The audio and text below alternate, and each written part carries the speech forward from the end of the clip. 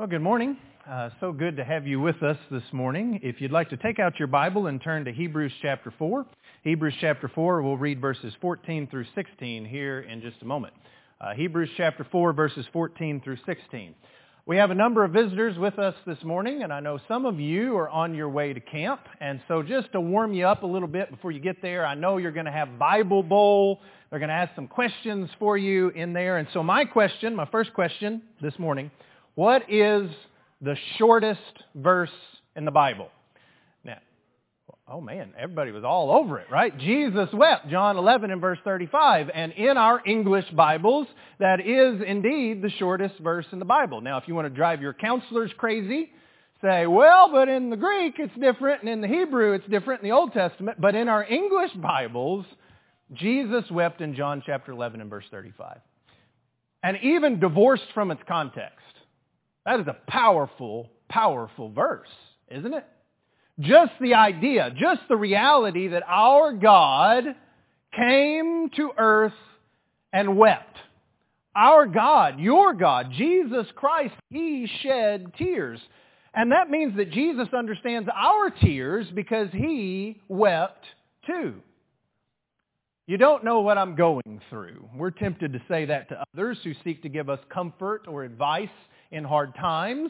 And sometimes that's true. Sometimes we don't know what someone is going through. I made that mistake a number of years ago when somebody was pouring out their bucket about what they were going through in their life, and they were having some really tough trials and difficulties.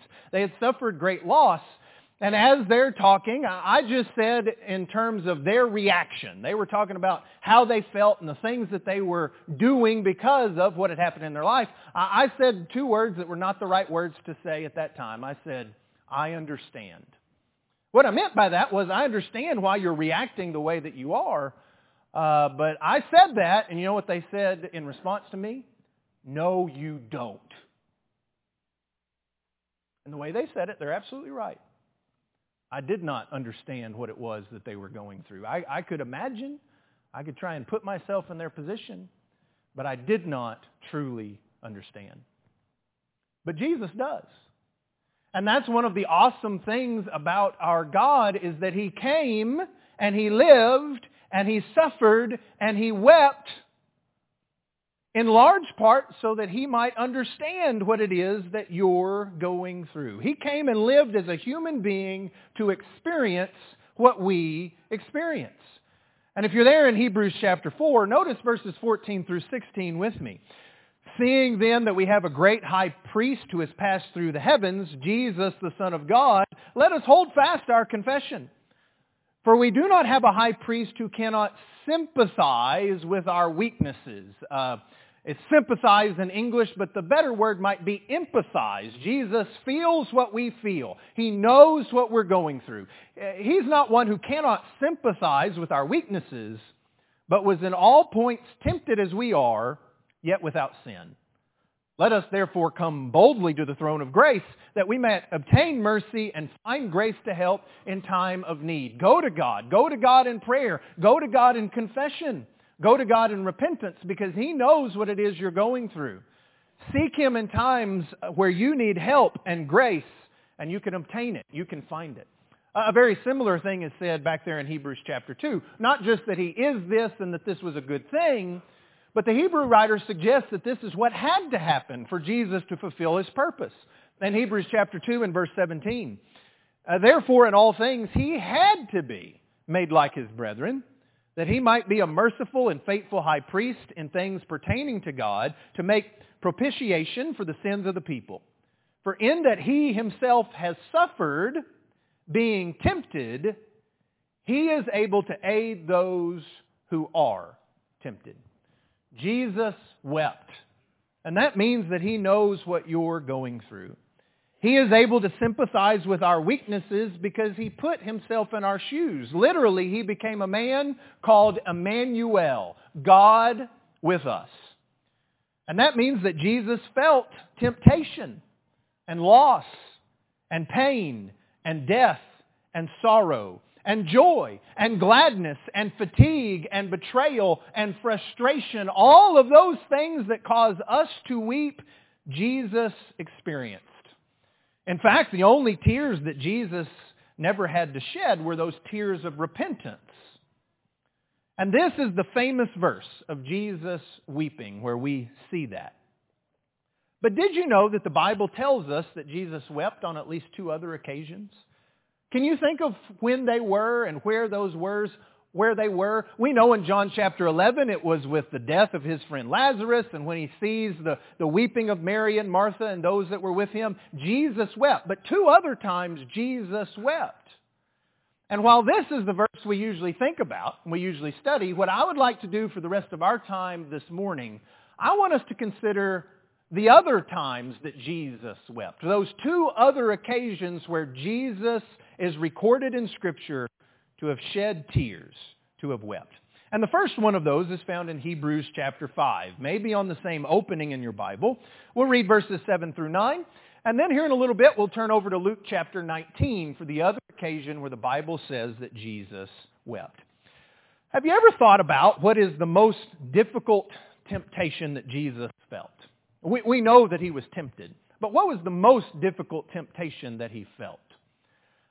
Depending on where we're reading in the Bible, our answer might be a little different to that, where we are in the gospel accounts. But if we examine his reaction to temptation, what I would suggest, and I think this is borne out even in the verses that we read from Hebrews, Jesus' greatest temptation was what he faced when he suffered on the cross. That connection to suffering with temptation is made in both of those verses that we see there in Hebrews. But think about Jesus' visceral reaction to that suffering on a couple of different occasions. Back there in Matthew chapter 16, I believe it is, remember after Peter makes this great confession and he says, "You are the Christ, the Son of the living God." It's almost like Jesus is a little bit encouraged by that. From that point, we are told in the text, he begins to tell them with a little greater clarity, I'm going to have to go to Jerusalem, I'm going to have to suffer, I'm going to have to die. You're doing good, you're finally getting some of this, so let me give you a little bit more for you to think about and ultimately come to this understanding. But do you remember Peter, the same one who made the confession, do you remember what he said to Jesus when Jesus started telling him these things? He took him aside privately and he rebuked him. And he said, "It's not going to happen. On my watch. Quit saying it because it's not going to happen." And what is Jesus' reaction to Peter? Do you remember that famous phrase, "Get behind me, Satan"? We remember that part. But what he says to him next is perhaps in some ways even more powerful. He says, because you are an offense to me. You're a stumbling block to me, Peter. I have to do this. Don't tell me that I'm not going to. Don't tell me that I can't, because this is hard. And it's a temptation for me not to do it. But I've got to do it. And perhaps we see his reaction in the garden. And this, his greatest temptation, is made even more clear. So read with me there, Hebrews chapter 5, beginning in verse 7. In referring to Jesus, the Hebrew writer says, "Who, in the days of his flesh, when he had offered up prayers and supplications with vehement cries and tears to him who was able to save him from death, and was heard because of his godly fear. Though he was a son, yet he learned obedience by the things which he suffered, and having been perfected, he became the author of eternal salvation to all who obey him." Jesus offered up prayers and supplications with tears. No doubt that was true on several occasions where Jesus would go and he would pray to his Father. But this phrase, "who was able to save him from death," seems to indicate that his prayer in the garden before his death is what the Hebrew writer has in mind when he said Jesus offered these prayers and vehement cries with tears. And so my questions are twofold. What was it that Jesus prayed for in the garden? And how did God answer him? Our text here in Hebrews said that he was heard, and that idea heard is the idea it was answered. It was answered because of his godly fear. So what did he pray for, and how did God answer? As we consider his prayer in the garden, turn over to Matthew chapter 26. Matthew chapter 26. I think Matthew's account is very clear as we consider these things. Matthew chapter 26, beginning in verse 36. Again, you're asking yourself, as we try to answer together, what did Jesus pray for? For what did he pray? And then what was God's answer to that prayer? Look there in verse 36. Then Jesus came with them to the place called Gethsemane, and he said to the disciples, "Sit here while I go and pray over there." And he took with him Peter and the two sons of Zebedee, and he began to be sorrowful and deeply distressed. Then he said to them, "My soul is exceedingly sorrowful, even to death. Stay here and watch with me." He went a little further and fell on his face and prayed, saying, "O my Father, if it is possible, let this cup pass from me.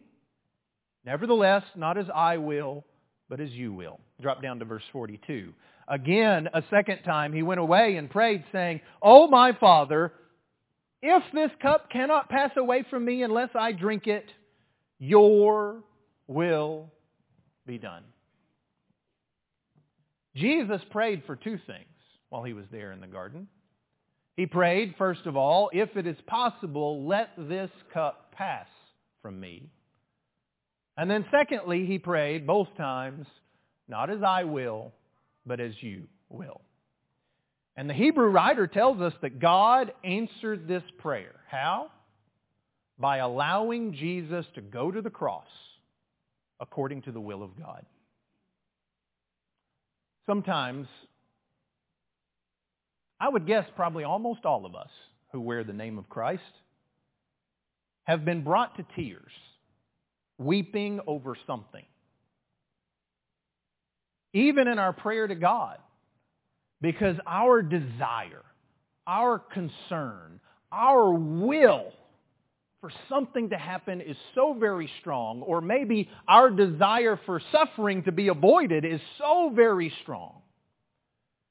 But even in those times where we are expressing what our clear will is to God, this is what I desire most in this situation, we have Jesus' example for what our prayers should always be. I express my will. I express my petitions to God, but I always pray not as I will, but as you will. In this, we too learn obedience through suffering, as the Hebrew writer said, and we are forced to rely on God's greater purposes and plans above our own desires. And it is a hard lesson, one that even Jesus learned in the sense that he experienced it while on earth, but it is a vital part of our spiritual growth and development. Can I always pray in faith, no matter what, your will be done, not mine? Brothers and sisters, that's what being a Christian is all about. Being a Christian is having the heart that says, yes, I have this desire, and yes, I will take it before my Lord in the hopes that he will answer according to what I desire, but I have faith and trust that his will is better than mine. Being a Christian isn't just a matter of Jesus empathizing with us, though he does, as we read in Hebrews. It requires us putting ourselves in his shoes and empathizing with him and emulating him. And that's tough, I know, because Jesus felt things that we could not imagine, because he understood more than we can imagine. I remember when I was a teenager, I used to go and stay with my uncle down in the valley. He lived in McAllen, and he now lives in Mission. And he had this little place with a little trailer over on South Padre Island. And so we would go over there, and we'd do all kinds of fun stuff. But one of the best things that we did was we'd go wade fishing. And so we'd go wade fishing out into the Gulf. The water was usually perfect. And we'd take this little floating bucket with us, 2 floating buckets actually. And the bait that we used for this wade fishing is we had these little bitty tiny fish. And what you had to do is, this is kind of graphic, I'm sorry, but you had to rip their heads off, put them on the hook, and then cast them. And I'm kind of like, I know I was a farm boy and I grew up, but I've always been kind of tender-hearted toward animals. And I had to tell myself, well, you know, this fish, like, it just doesn't feel pain in the same way. It doesn't have the same kind of nervous system that we do. Obviously, it doesn't have the same awareness that we do. It's silly, I know. That's what I tell myself. In some ways, we're kind of like that fish. We don't have the same perception, the same awareness of everything that was going on that Jesus had in the garden. And when we think about temptation and suffering, our temptations and our suffering are like Jesus's, but in so many ways they fall short of what Jesus felt and what Jesus experienced. Have you ever thought about that? And so, when we try and put ourselves in the shoes of Jesus, we know that we're going to fall short of that we can't fully comprehend the pain and the suffering of Christ. But I think it's our job to try. I've suggested, I think on Easter of this year, the date that's celebrated is Easter, that the worst suffering of Jesus on the cross was the shame of it, especially in light of the fact that Jesus had nothing to be ashamed of, the unfairness of it all. There's something that we hate about having to suffer for something that we don't deserve, right? I remember when I was in high school on the basketball team, one of the things that one of my coaches in high school made us do is we had to run lines, yo-yos. You know, you got the basketball court and you had to start on the baseline and run to the first line and back, and then the second line and back, and then maybe the three-point line and back, and then half court and back. And you had to do that, and you had to do that for the whole court, and that's one. And we had to run however many free throws we missed in the game, we had to run that many yo-yos or lines, down and backs, whatever you call them. And I remember feeling how unfair it was because I was a really good free throw shooter, and I made all my free throws, and Mr. Brickopotamus over there went 1 for 6, and I'm having to run all of this because he missed a bunch of free throws. And that's kind of, I think, in some ways, the way that we're wired. We're wired for justice. You know, we want things to be fair and to be right. And yet that's exactly what Jesus is having to overcome in his temptation and suffering here. It is not fair. It is not right. Jesus was punished when those who were punishing him deserved that punishment. He was punished when he deserved to be praised. He was punished when he was absolutely, totally innocent. He suffered for us according to the will of God. And I ask us to put ourselves in Jesus' shoes for this reason. Knowing that whatever we imagine, whatever we experience ourselves falls far short of what Jesus actually suffered. Can we agree on that? I ask us to put ourselves in his shoes because perhaps, like Jesus, you have prayed and prayed earnestly for something that you desire.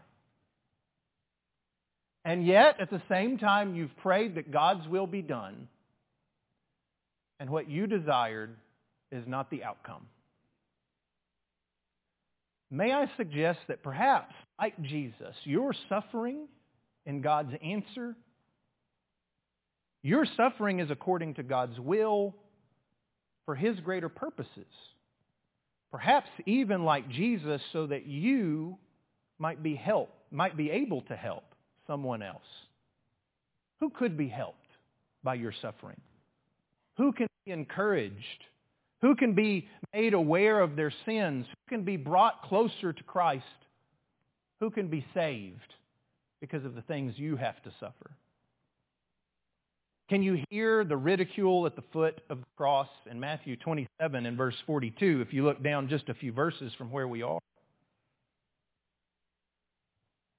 Matthew 27 and verse 42, they mock him and they say, he saved others, himself he cannot save. As Joe Finch once wrote, that's it, exactly. Saving others meant sacrificing self for Jesus. In order to save everybody else, he could not save himself. And Jesus prayed in the garden, if it is possible, let this cup pass from me. But it was not possible to spare him and to save us. And so he died so that we can live in the hopes, not in the assurance, but the possibility that we might turn and accept him, because that was his Father's will. And ultimately, it was his will as well, because that's what the Father needed him to do. Knowing most would not accept His grace, He died for the few who would. And I think there is a great lesson for all of us to learn in this other time when Jesus wept. That our prayers should be like His. Not my will, but yours be done. God, use me. God, use me even in the midst of suffering. He died for the few who would accept His sacrifice. But He wept for all, even those who wouldn't. And that's the second occasion and our second and last point this morning. Jesus wept for Jerusalem in Luke chapter 19. Would you turn over there with me, please? Luke chapter 19.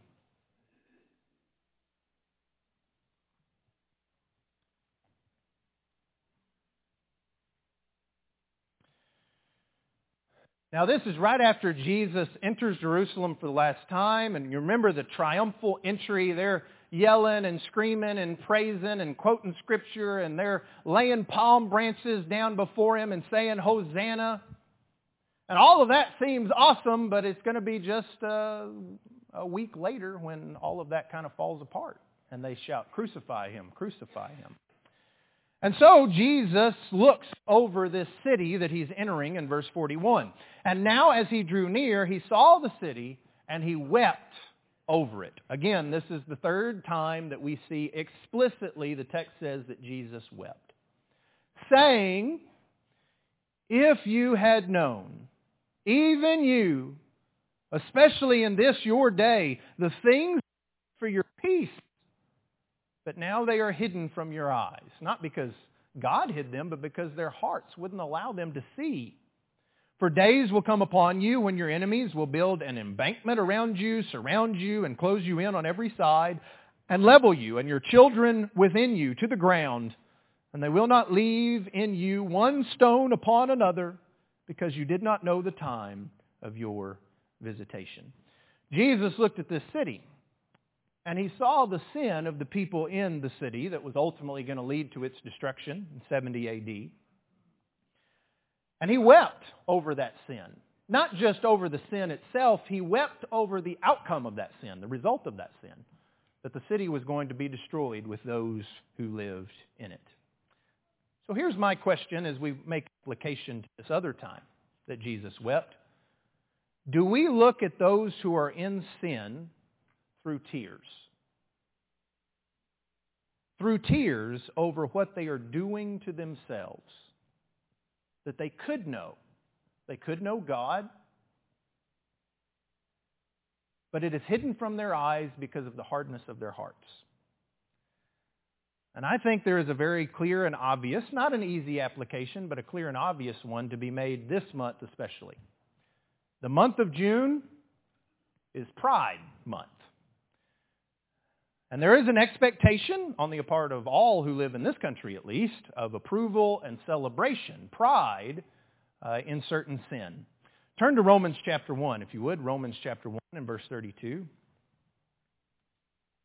And summarizing many sins that led them away from God. And again, Paul makes clear that this is the choice of those who are sinners. They could have known God.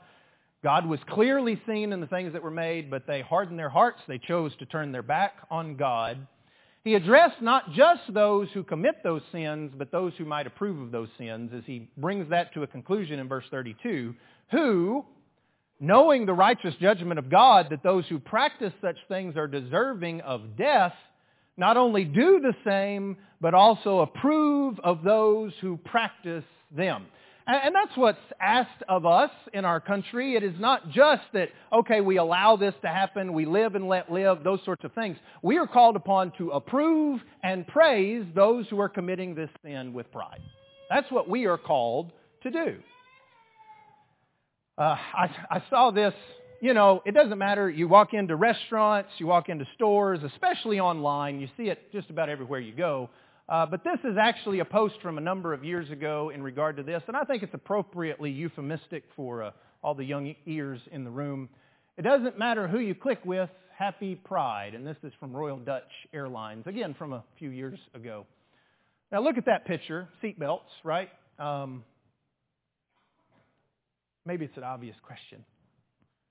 If you were in an accident, which of those seatbelts would you want to be wearing? unintentionally, they're making a really clear point here, aren't they?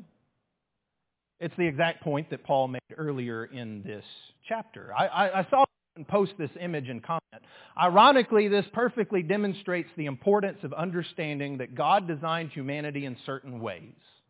Only one of these works as designed, and using any of the others could lead to our death.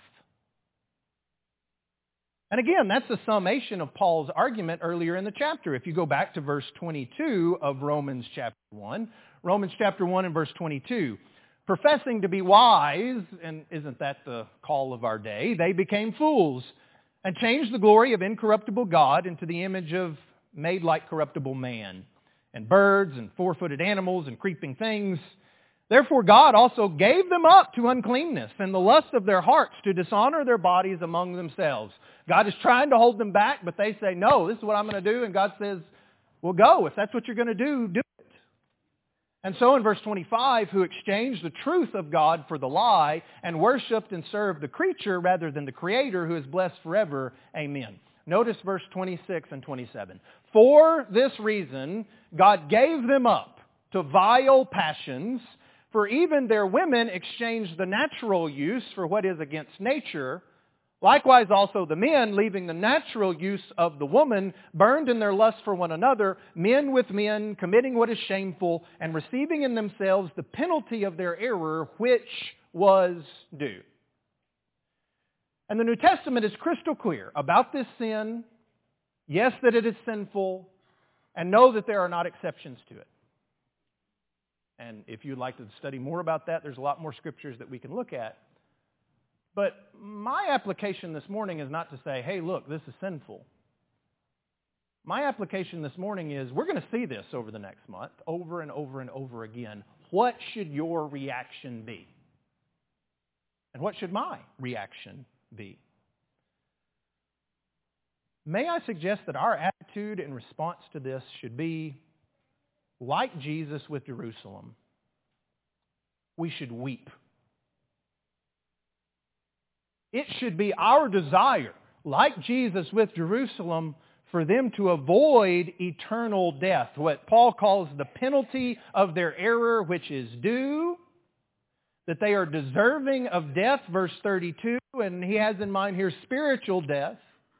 It should be a desire for them to avoid that kind of eternal death, to turn and live, to know the things that make for peace in their lives, peace with themselves and how they view themselves. Can you imagine the confusion, the pain of hating your own body?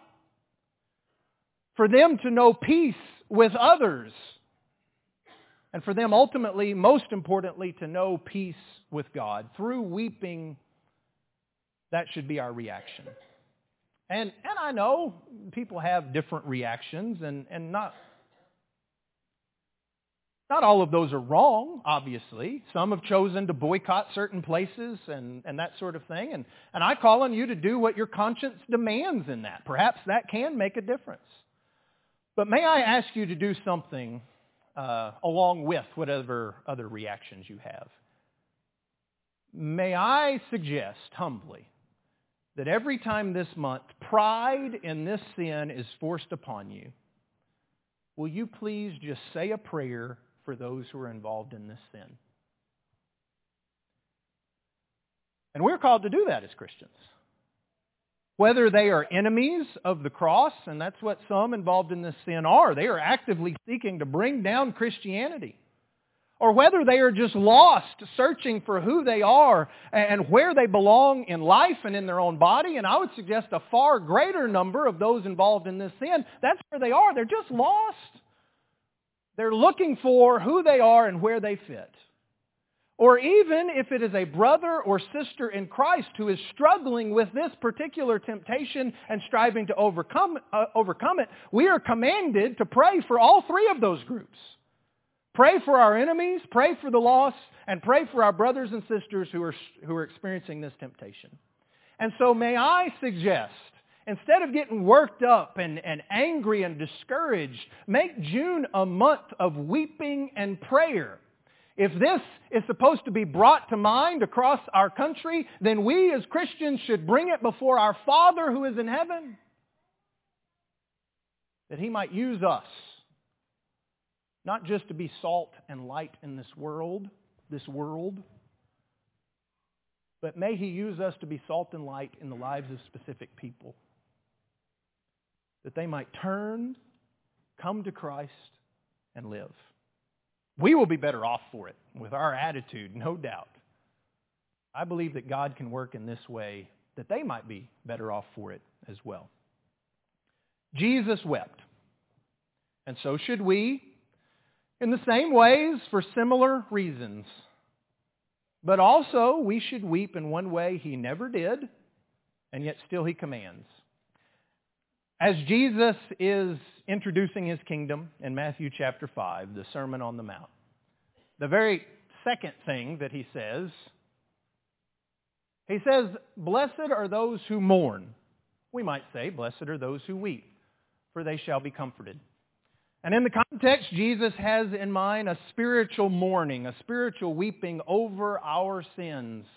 That I weep because I know what I've done wrong, and I know that it is an offense to my God, and it has separated me from Him. But what Jesus says is in His kingdom, those who mourn over their sins, they shall be comforted, because they will come to God in humble confession and repentance, seeking Him. And if you're here this morning, and you know you need to make your life right with Christ, won't you weep over sin? Won't you confess those sins? Won't you put off that old man of sin and repentance? Won't you go down into a watery grave of baptism to rise to walk in newness of life?